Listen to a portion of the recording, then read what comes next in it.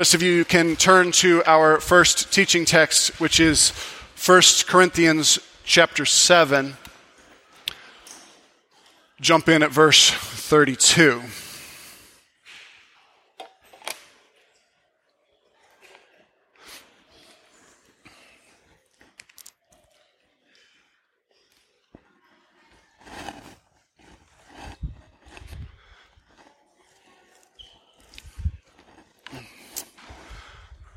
This is 1 Corinthians chapter 7, reading from verse 32 through verse 35. Paul says, I want you to be free from the concerns of this life.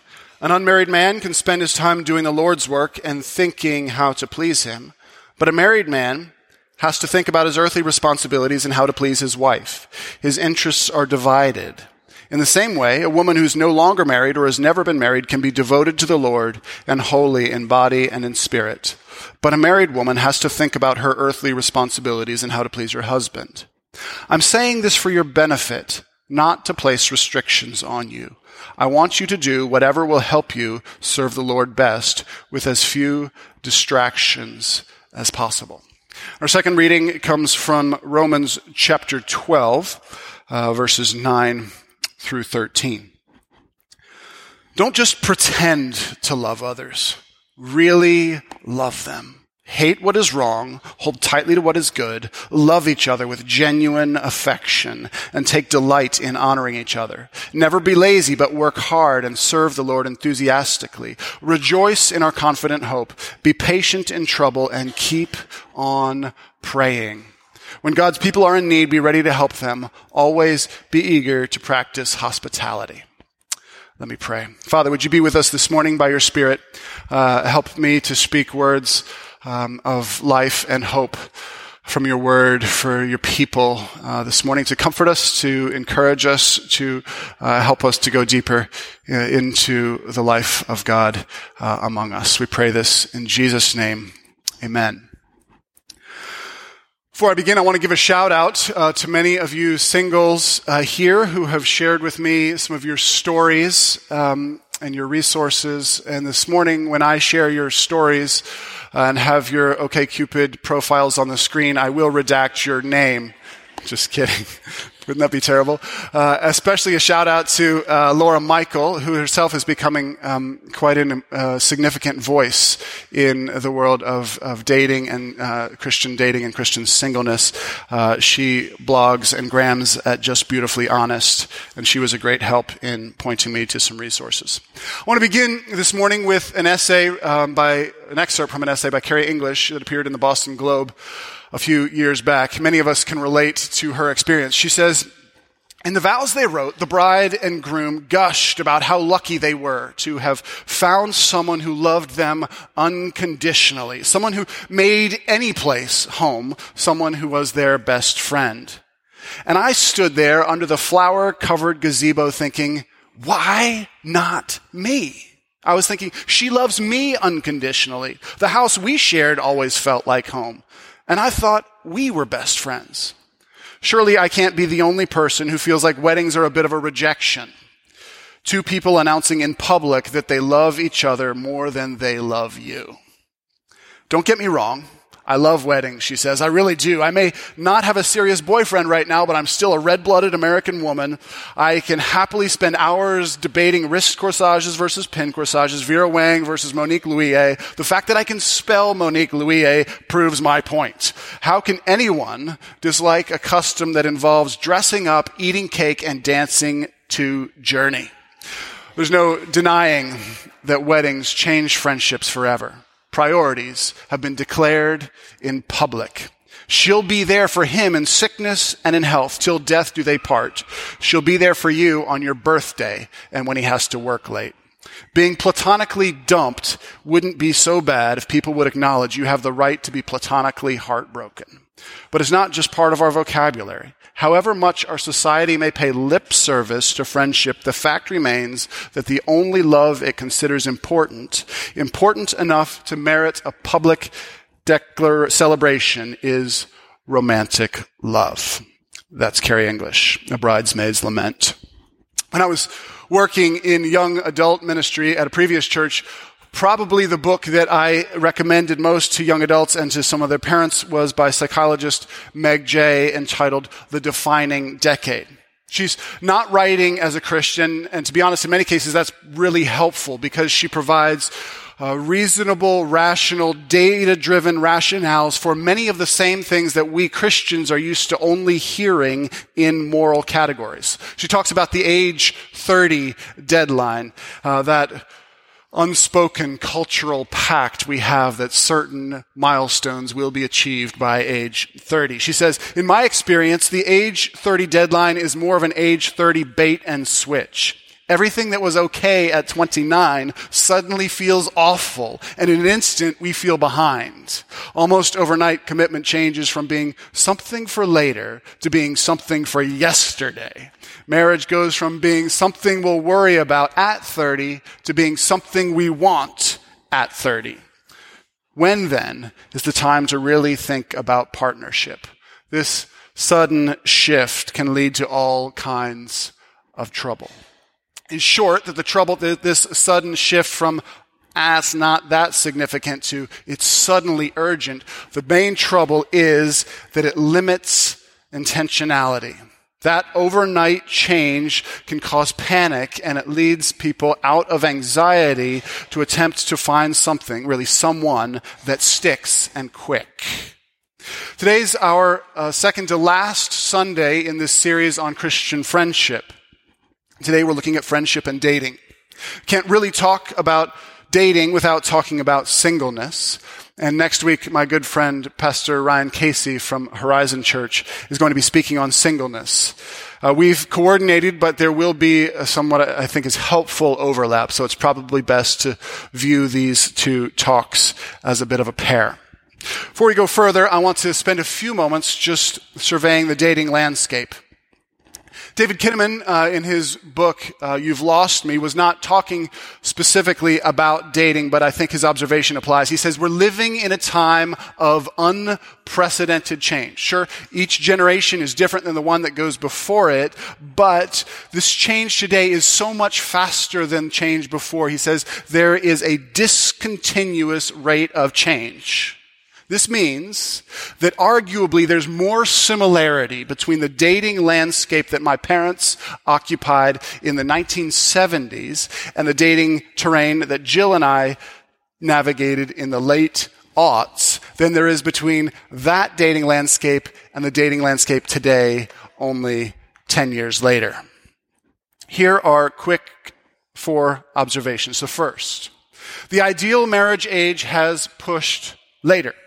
The convergence of a burgeoning knowledge economy followed by the economic turndown globally in 2008-2010 timeframe, which pushed a lot of young adults to stay in school longer, further credential, followed by an economic recovery in the last 5 years or so, which has led young people to throw themselves completely into careers, to climb the ladder, make hay while the going is good, has combined to mean that marriage has been pushed later. This, of course, isn't the first time in history that it's happened, but many young people today begin the serious quest of dating toward marriage later, when they and their peers are more solidly situated in a career, more solidly rooted in responsibilities, and when you are more personally formed. All of these are good things, but their net effect is less flexibility than prior generations. According to a 2018 article in Women's Health magazine, based on the latest census data, the average marriage age in the United States today is the latest it's ever been. Number 2, liquid relationships. Increased geographic mobility and the technology revolution has contributed to less viscous, more liquid, more fluid relationships. Sociologist Zygmunt Bauman, from whom I've borrowed the term liquid relationships, puts it this way.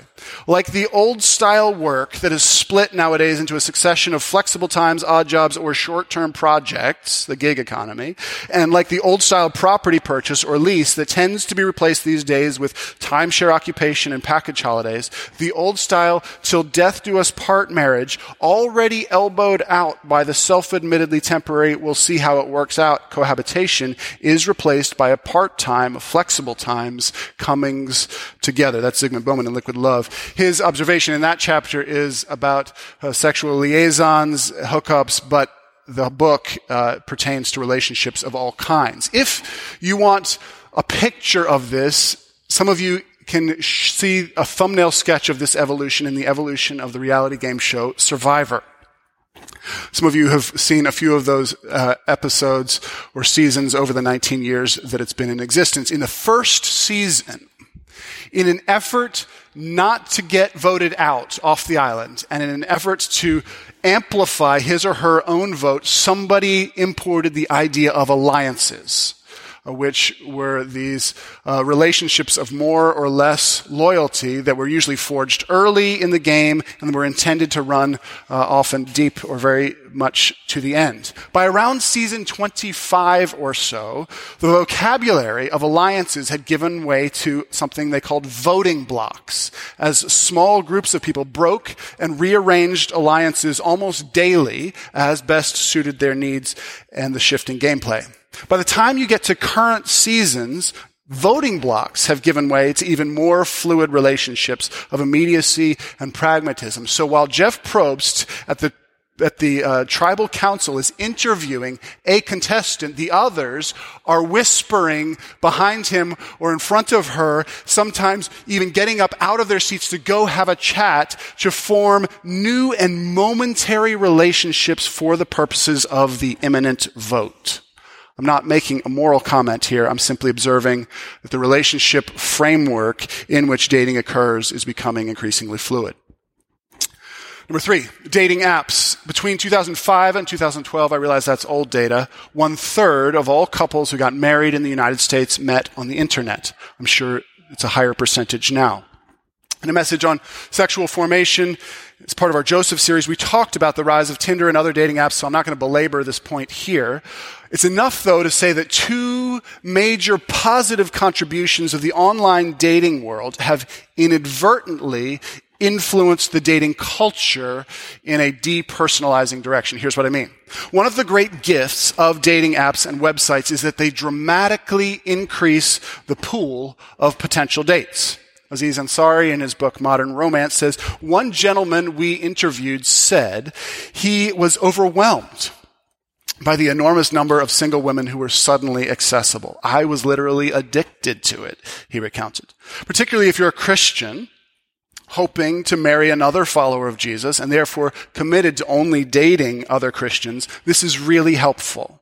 Otherwise, your options are like the 3 guys in your small group, one of whom you've already dated, the other who's dating your best friend, and then the other guy. So the increased access of dating websites is a net positive. Also, the increased efficiency of sorting on dating apps and websites is really helpful. In years gone by, the main way to increase your pool of eligible dates was to hang out in new places or to risk blind dates that your friends set up for you. But in both of those scenarios, you had to invest substantial amounts of time in getting to know someone who was formerly unknown before you could even ascertain whether or not this might be someone that you want to begin a relationship towards marriage with. Helpful, thoughtful profiles on dating apps make the process of screening and sorting these unknowns much more efficient. It's no surprise, though, that the market factors of increased access and increased efficiency, a lower perceived relational and time costs, leads together to an increased culture of disposability. Ansari interviews one woman who recalled being so hooked on Tinder that as she was on her way to a date, she was swiping to see if there was another more attractive guy out there to meet up with her in case her existing date was a bust. This unintended byproduct, a cultural depersonalization of other bearers of the image of God, is one of the more damaging features of the current dating landscape. Number 4. We're almost done with the survey. Shrinking live pools for Christians. 3 features I've outlined so far obtain equally for Christians and not yet Christians. This last feature is particularly poignant and drives much of the anxiety for Christians. The live dating pools are shrinking. The failure of the church, of church leaders like me, to lead a next generation deep into the life of Jesus has contributed to a mass exodus of millennials and iGeners from many churches. So today there are simply fewer self-identifying Christians to date. Add to that fact that in post-Christian urban centers like Baltimore, most new churches look a lot like St. Mo's, small. And that means that the number of dateable Christian men or women with whom you are in regular contact is much smaller than yesteryear of 300 strong singles ministries. The crunch is even more acute for women. Churches tend to have more women than men, and although leadership positions are often occupied by men, the women are, in general, anecdotally more committed in attending.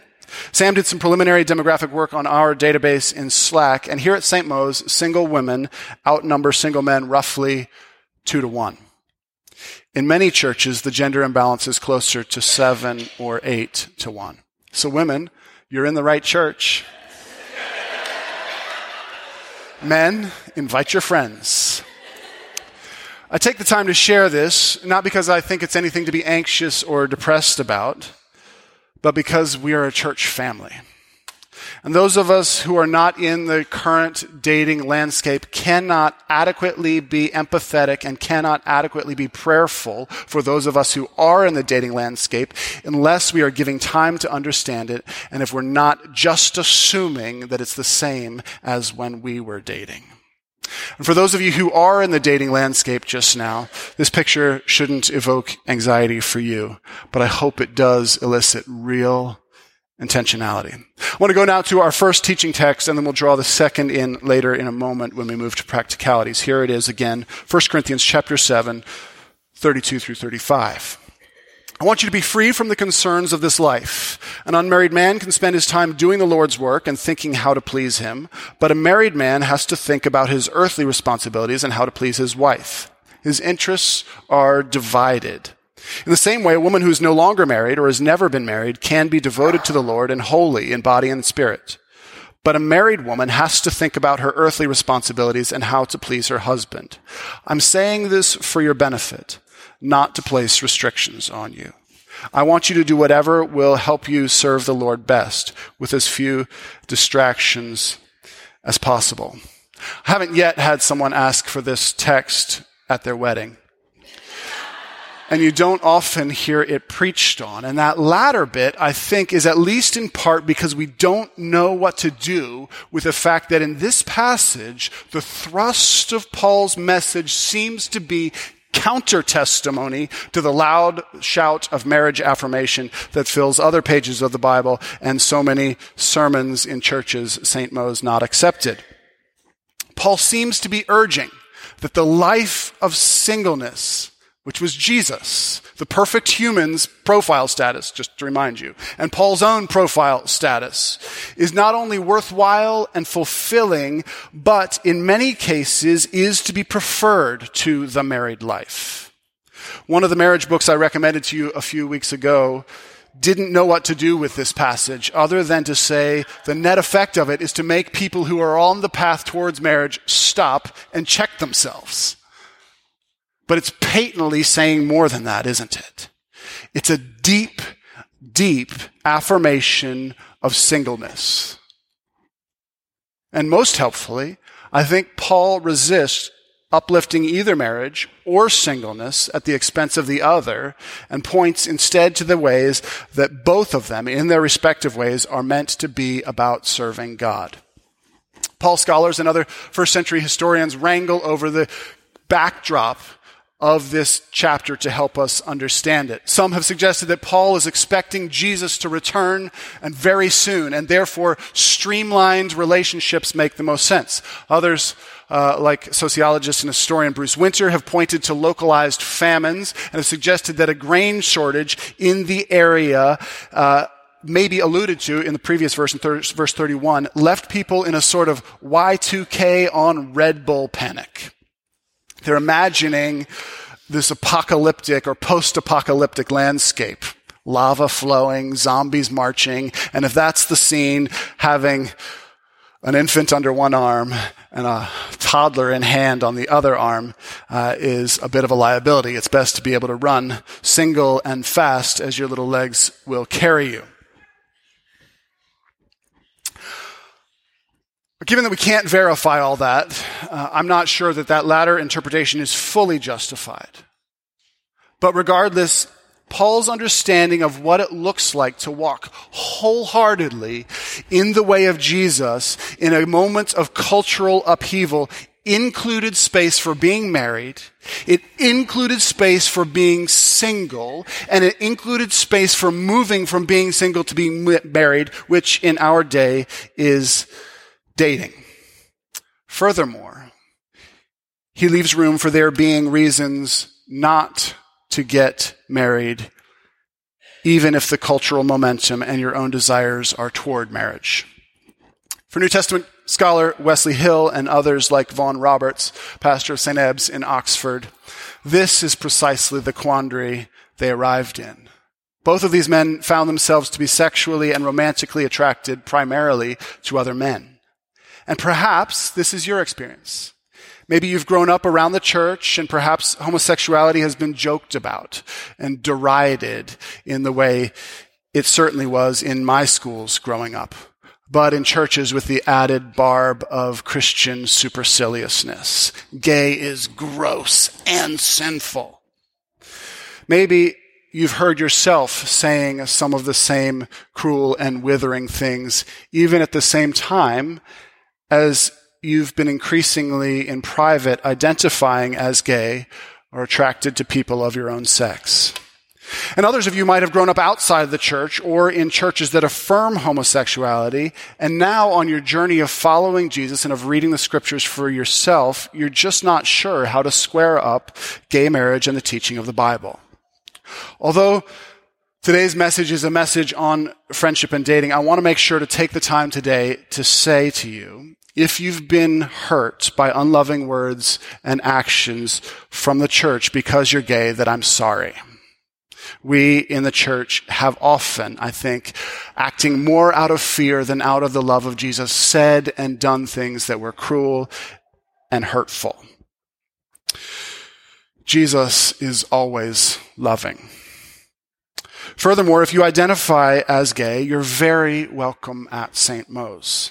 My intent is always to unpack the teaching of Scripture in a loving and a faithful way. The faithful bit means that at St. Mo's, we reserve the right for the Scripture to say things that challenge us, all of us, including me. Things that call us out, things that correct our thinking, things that point us back to Jesus. And the loving bit means that even those most challenging pieces, I should be communicating with deep tenderness and humility. And this is where Wes Hill and Vaughan Roberts and other gay people I deeply admire are so helpful. They arrived at the tension between this inner pull toward romantic and sexual union with a same-sex partner, an outward cultural push toward marriage and toward doing the thing that came advertised as making them happy, and on the other hand, an abiding trust in Jesus, growing deeper in each year in following him and of experiencing his faithfulness and his limitless love. And the brave decision that those men and some of you have made, and what I believe to be the choice that's faithful to Scripture and honoring to God, is embracing a life of celibate singleness out of devotion to Jesus. And one of the factors that makes this choice even more painful is what we've been talking about in this series. In our culture, and by and large also in the church, we've lost sight of deep, committed Christian friendships. And this means that for gay people who are committed to following Jesus in their celibacy, it often feels like choosing to follow Jesus is also choosing to sign up for a life without deep relating to any other human. And that's a false choice. And we as the church family must repent from setting the table that way. and we have to work to recover a wider and a deeper imagining of Christian friendships, in part out of love for our gay brothers and sisters in Christ. And here, I want to point you to Wes Hill's little gem of a book, Spiritual Friendship, Finding Love in the Church as a Celibate Gay Christian. He writes faithfully, deeply, beautifully, and after Julie Canlis, he was the most helpful individual to me in this whole series on friendship. Okay, we've got to return to our main theme. Next week, Ryan, I think, will dig into some of Wes Hill's historical work on deep, thick, non-sexual, but intimate, committed, enduring relationships, friendships, and I think that could be quite helpful to us. To my mind, there are two undercurrents to avoid in Christian dating, if you're into Greek mythology, a Scylla and a Charybdis, if you will. The first one is to idolize marriage. That is, as a single person dating, to imagine marriage and your spouse will be your fulfillment. we don't need the graphic just yet. Your answer, your completion. You're laughing at my graphic. It was strong. You're fantasizing about your marriage and about your spouse that runs the risk of dislocating you from yourself right now as you live in an imaginary future with an imaginary perfect spouse. That's one undercurrent. The other is to idolize freedom. You think you probably want to get married. You enjoy dating. But once a relationship starts to grow roots, or once the other person begins to have expectations, expressed or unexpressed, legitimate or illegitimate, you begin to get a little itchy on the soles of your feet because you're worried that your fulfillment is short-roped to your freedom. More than anything, you want to be unconstrained. Okay, you can put up my awesome drawing now. Both of these tendencies, you might have noticed already, are just flip sides of the same coin of self-actualization within the context of dating. And when they've both developed a head of steam, they have the caustic power of objectification. In the first, idolizing marriage, we depersonalize our partner as an object of romantic fantasy. And in the other one, where we're idolizing our freedom, being unconstrained, we depersonalize our partner as an object of personal pleasure. And it's here that deep Christian friendships come into their own in dating. Here's the first way, and this is drawing on 1 Corinthians 7 reading. Deep Christian friendships facilitate devotion to God. Even greater, sometimes, than the feeling of loneliness, that empty feeling, if you're single, is the turgor pressure, the inward pressure pushing out of having love to give and no one to give it to. Have you ever experienced that? Not the loneliness of no one noticing when you get home at night, but the loneliness of having no one to notice when they get home at night. Christian friendships begin to meet this need, and they root it in Christward devotion. Devotion to God is the goal that Paul holds up there in 1 Corinthians 7. The goal of the married life in 1 Corinthians 5 is, above all the benefits of the married life, to wave this banner of God's sacrificial, loving faithfulness to us. Then the goal of the single life, above all of its benefits, is devotion to God. So ultimately worthy, so fantastically lovely, so magnificently honorable is God that he deserves the devotion of our singleness and even of our marriages, because our marriages to one another will in the end be dissolved so that we can all participate in the ultimate wedding of persons to Christ. So there are different ways of enacting your devotion of singleness: in worship, obviously, in generous giving, in extravagant acts of service with the additional time you might have. But one of the central ways that we enact our devotion to God through singleness is devotion to one another in Christian friendship.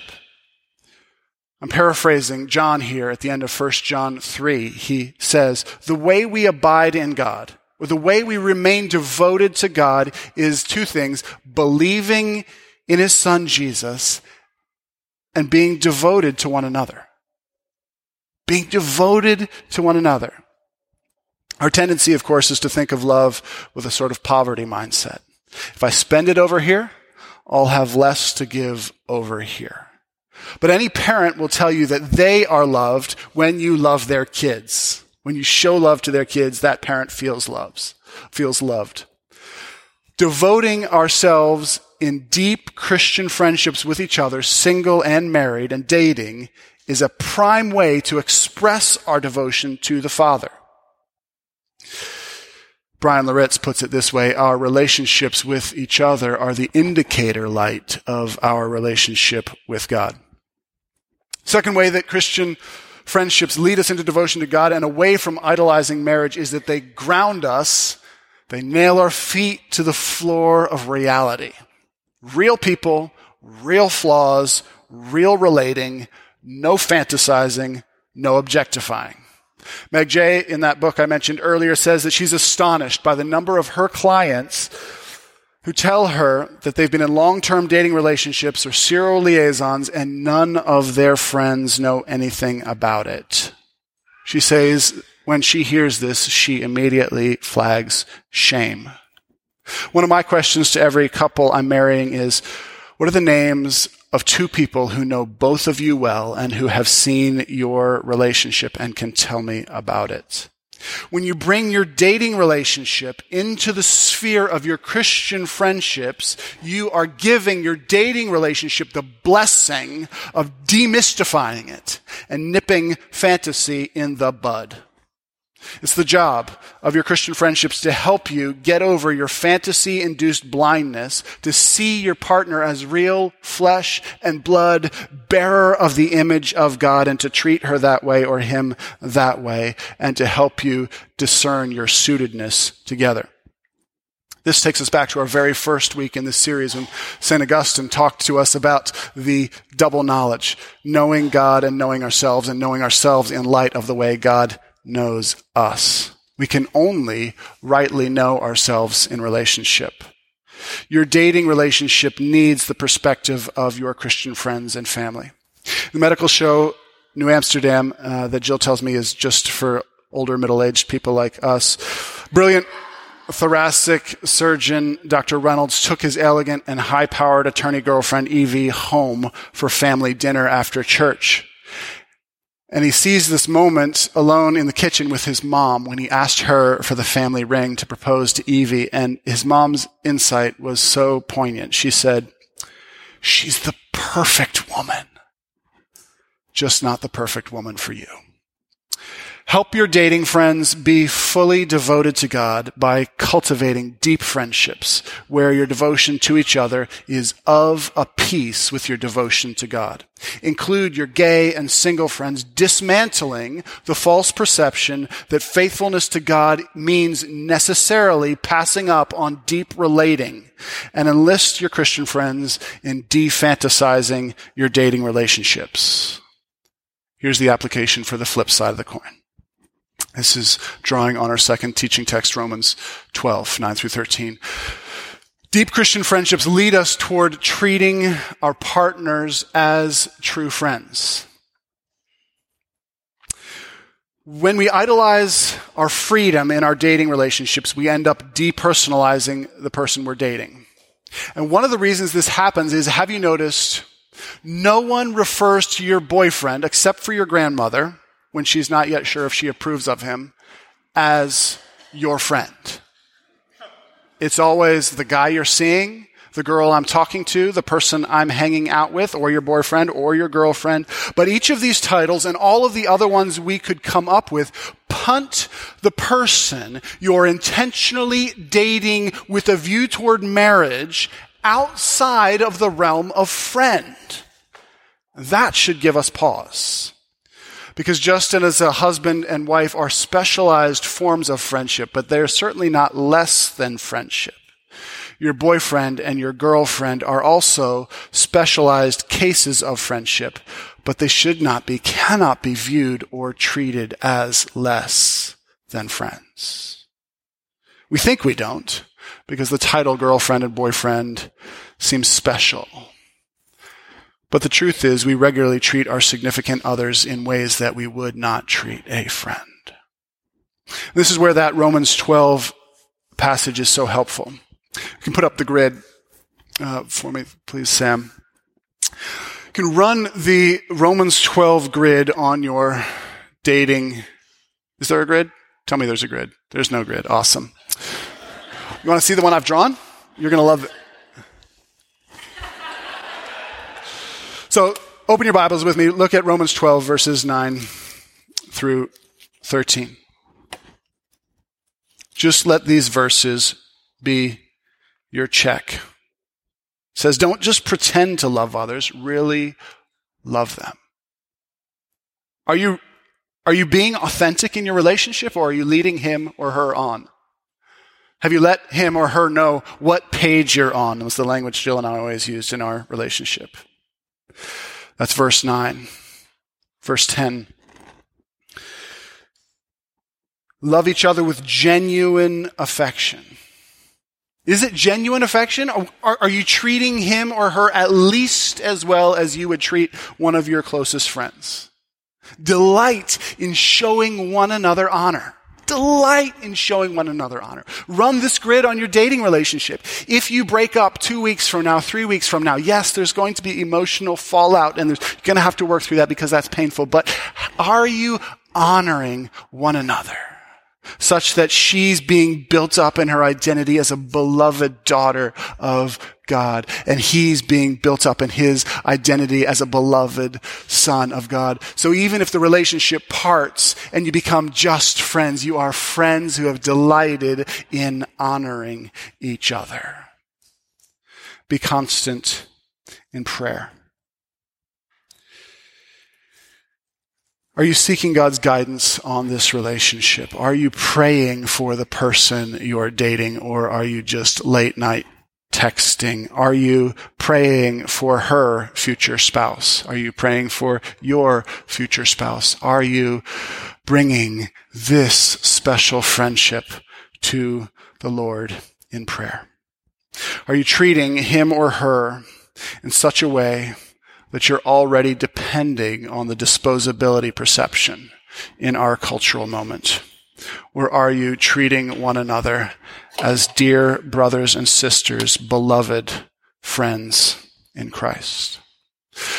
The way that people move from singleness to marriage varies across the centuries and across the cultures, and we're in a particular cultural moment with all of its advantages and all of its disadvantages. But by my perception, today, if you are dating and committed to dating in a way that is faithful to Jesus and loving to others, or if you are single today and are committed to being celibate and single today in a way that is faithful to Jesus and loving to others, you are going to stand out as a bit of a contrast in a society that is marked by unprecedented levels of narcissism, of utilitarianism, of individualism and isolation. And one of the features of feeling like you are a contrast is feeling like you're a pioneer and feeling lonely, like you're all on your own. I want to tell you this morning, just as we close, that you're not. You're not. And increasingly, you must not be. You should not be. At St. Mo's, as we lean on the resources of the Bible and of church history and beg God's help in developing thick, deep, abiding, intimate, committed Christian friendships between single people and married people and single people and gay people and straight people, men and women. We provide a family in which you are seen and known and supported, even as you are doing these brave, often difficult, and seemingly lonely things.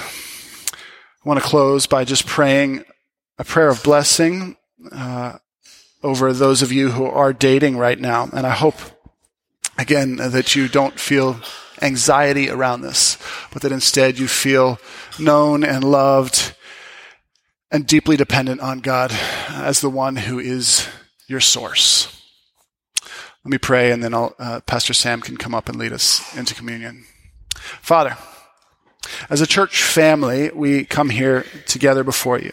I know we've talked about some challenging things this morning that might have landed different ways with different ones of us. And I just pray for your grace, that you would come here by your Spirit, be among us, and that for those brave people today who are dating and trying to do so in a way that is fully devoted to Jesus, in a way that shines your light, that is loving and filled with integrity, I pray that you would give them the gift that you gave to the prophet. There are still others. You're not alone. There are 700 others doing this same thing. And for those who are single and committed to singleness and to celibate singleness out of devotion for you, Father, I pray that you would give them courage and resilience, and that you would provide, even in this church and beyond this church, deep, robust, life-giving, upholding, fulfilling, nurturing, Jesus-word friendships with other single people and with married people and with people older and younger. Father, we pray for your Spirit to do something powerful in this church, and in a way that goes against the grain of our cultural moment. Help us to begin investing in relationships that go deeper than we have before. Give us an imagination for something that we don't often see in our day. And would you help us be patient with one another and courageous in building it here and in holding it out as a gift of hospitality to others. I pray this in Jesus' name. Amen.